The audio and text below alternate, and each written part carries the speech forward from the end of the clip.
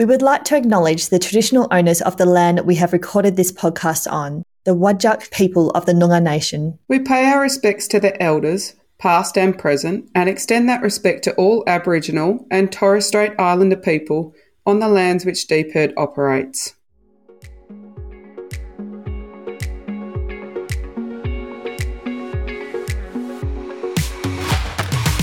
Welcome back to the Grains Convo podcast, brought to you by the Department of Primary Industries and Regional Development in Western Australia. I'm Cindy Webster. And I'm Jeanette Pratt, and we are research scientists based in regional WA. These episodes shine a spotlight on the knowledge and tools developed by Deep Herd to grow the grains industry. In today's episode, I'm talking with Deep Herd research scientist Tom Edwards about the impact strategic deep tillage can have on the risk of herbicide damage on sandplain soils. Welcome to the podcast, Tom. Hi, thanks for having me. Tom, welcome back to the Grains Convo series. Can you tell us a little bit about yourself and your Deep Herd work background? Certainly. So I'm a soil scientist with Deep Herd. I've always been interested in soil biology and microbiology, and I kind of fell into agriculture and was lucky enough to get an opportunity to work as a soil scientist with Deep Herd in Esperance and been down here for the last 7 years. Tom, you're working on a GRDC co-funded research that examines how herbicides may impact crop establishment following strategic deep tillage. Can you tell us a little bit about what the aim of this work is?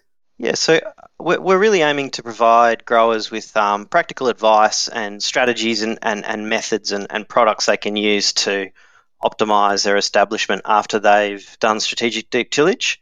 There's a big financial outlay with any tillage operation, and we really hope that if we can optimise that benefit and sustain that benefit by getting really good establishment every year, then the growers will see the reward for that investment. And how did this research begin? How did you get involved?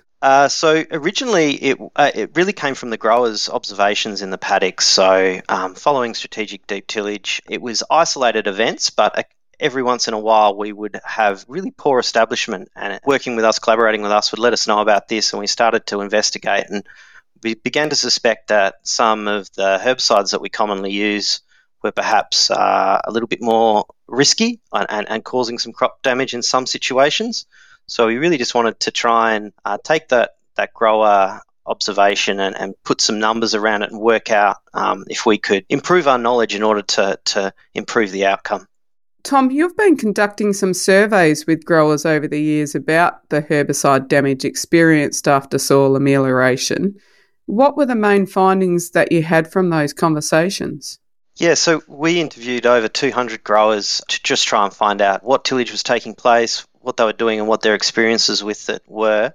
One of the major outcomes from that was that we found that about 25% of the time when growers had done tillage operations like deep mixing or soil inversion, that, a quarter of the time they were seeing some level of increased herbicide damage in their crop, and that around 3/4 of growers who had done those operations were thinking about how they needed to change their herbicide strategy going forward. Your research is currently focusing on sandplain soils. What is it about the sandplain soil and why are you focusing on them? Well, we've got a lot of sandy soils in WA. They're kind of a bit of a specialty of ours. What sandplain soils are that essentially they're sandy soils, and on the sandplain they're in high production areas, so near coast where we've got relatively high rainfall for our environment. Traditionally, they have been, so going back through the history of agriculture in WA, we haven't really cropped these soils too frequently or too intensively because they were a risk of erosion. So when tillage methods were commonplace for weed control, they were not able to really be cropped, and they were mostly used in long-term pasture, long-term sheep production operations. With the advent of herbicides and better ways of fertilising crops and making improvements in the affordability of those practices, we've seen that a lot of cropping has started to happen on these soils. They're really frequently cropped now, but they still have these sort of underlying constraints that make it difficult to crop them. They're often really water repellent. They've got very low water holding capacity, prone to be acid, so low pH, and they can compact really quickly.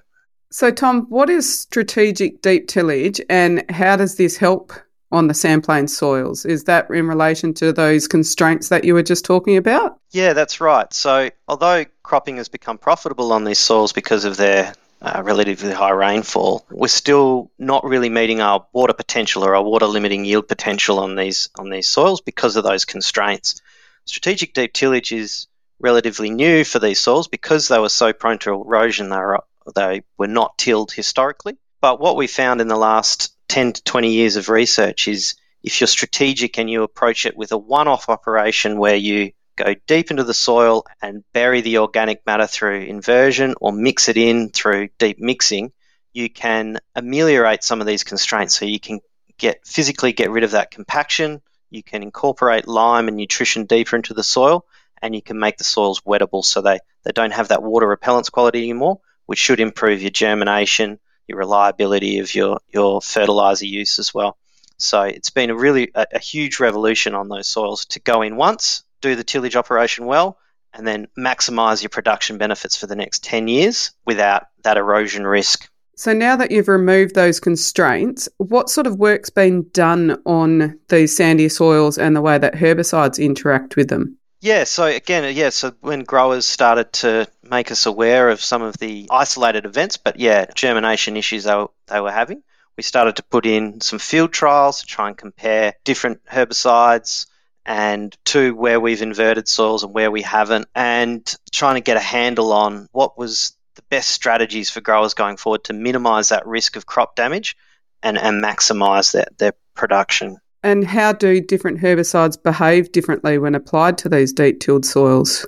What we found is because we incorporate that organic matter deeper in the profile, and because our soils don't really have much organic matter deeper than the first 10 centimetres, then once we've done the tillage operation, what we're left with on top is often quite a sandy surface with no stubble, very little organic matter, and that means that the herbicides that were previously fine when there was more of the organic matter and stubble that were intercepting at the same concentration of herbicide applied, much more of that product was biologically available to be taken up, and it was much more mobile, so it wasn't being physically separated from the crop as in a no-till environment. So as a result of that, certain herbicides that are usually very readily bound by organic matter can be much more available because they're concentrations that we use in order to be that are safe within an environment with more organic matter and not as safe in an environment where we've buried that organic matter and it's not now where the herbicide's applied or the seed exists. And Tom, what are some of the other major findings that you've been finding in your field trials? Yeah, so along with sort of separating out which herbicides are more likely to increase the risk, it also really highlighted how the conditions and the different soil types could really majorly impact whether you were going to have a higher risk of crop establishment or not. So, and that allows us to mitigate the risk if we're able to identify where the highest risk spots are. So what we found was if soils are very dry when we're seeding or applying post-amelioration, then the risk is much higher of herbicide damage. We also found that big rainfall events immediately after herbicide application and seeding are much more likely to increase the risk of herbicide damage. And that if we can get the seeding right, so if we can maintain the furrow integrity and get the seed deeper and away from the herbicide without furrow infill, then that can be a major part of making sure that the crop damage from herbicide is minimised. So, Tom, you haven't just been doing these trials in the Esperance area, have you? They've been in other locations? Yeah, so we've had trials all throughout the state, so a number in Geraldton, through the central region as well, in Corrigan, and several in Esperance, yeah. And you've also been conducting some lab trials. What were you trying to discover in those lab trials?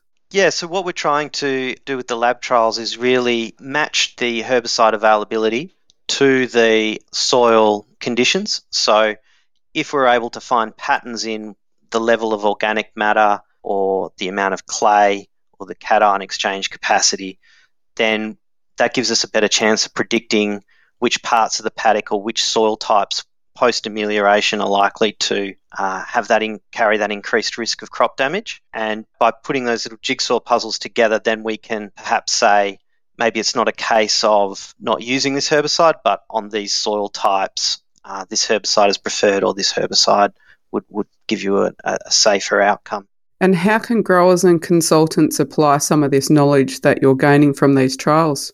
I think that the main thing they can do is understand what their soil conditions are. So understanding what your organic matter levels are post-amelioration, because that will be a major factor on your risk, but then also what the seeding conditions are likely to be as best as you can predict. So whether you've got dry sowing or you've got some moisture in the soil, and whether there's going to be a high chance of big rainfall events afterwards. And then thinking about which type of herbicides are going to be safer, and we can help to provide advice with what species of herbicides are more sensitive to changes in organic matter and which are not. And where you've got that elevated risk, you've got options to use post-emergent herbicides, or in some cases, because you can get very good weed control from the soil inversion in the first couple of years, you could consider not applying herbicide if the weed numbers are low enough. Tom, as we conclude this podcast, do you have any final messages that you want to give growers and consultants on this topic? I think it's just always important to remember there's still great production benefits from strategic deep tillage, and part of that is it can be incredibly useful as part of integrated weed management. So you do get some direct benefit by burying weed seeds, but also by removing that soil water repellents, you get a much more even germination of weeds, so the herbicides are much more effective at controlling weeds going forward. So the benefits are there. It's just about preparing for the risk of herbicide damage and thinking about it and mitigating that so that you can minimise how that affects the production. Tom, thanks for coming on the Grains Convo podcast today and discussing how strategic deep tillage can increase herbicide toxicity. Thank you so much for having me. More information on this topic can be found in the show notes. If you like this episode, you can download and subscribe to Grains Convo on Apple Podcasts and Spotify. We'll be back on the 1st and 15th of every month with a new episode. Thanks for listening.